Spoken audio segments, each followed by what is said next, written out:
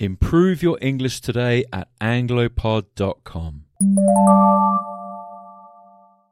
Hi everyone, I'm Dan, and today we're going to look at the difference between the modal verbs have to and don't have to. We use them to say if something is important or not. Let's find out more. Here's an example. If you arrange a party and it's very important that people come to the party on time, you can say, you have to come on time, or you must come on time.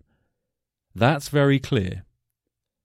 It is very important, it is necessary that everyone comes to the party on time.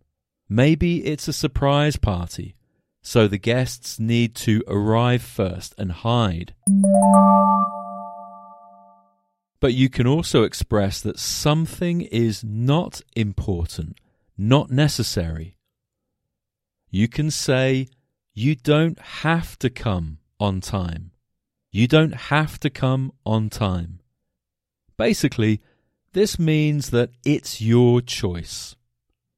If you come on time, that's fine.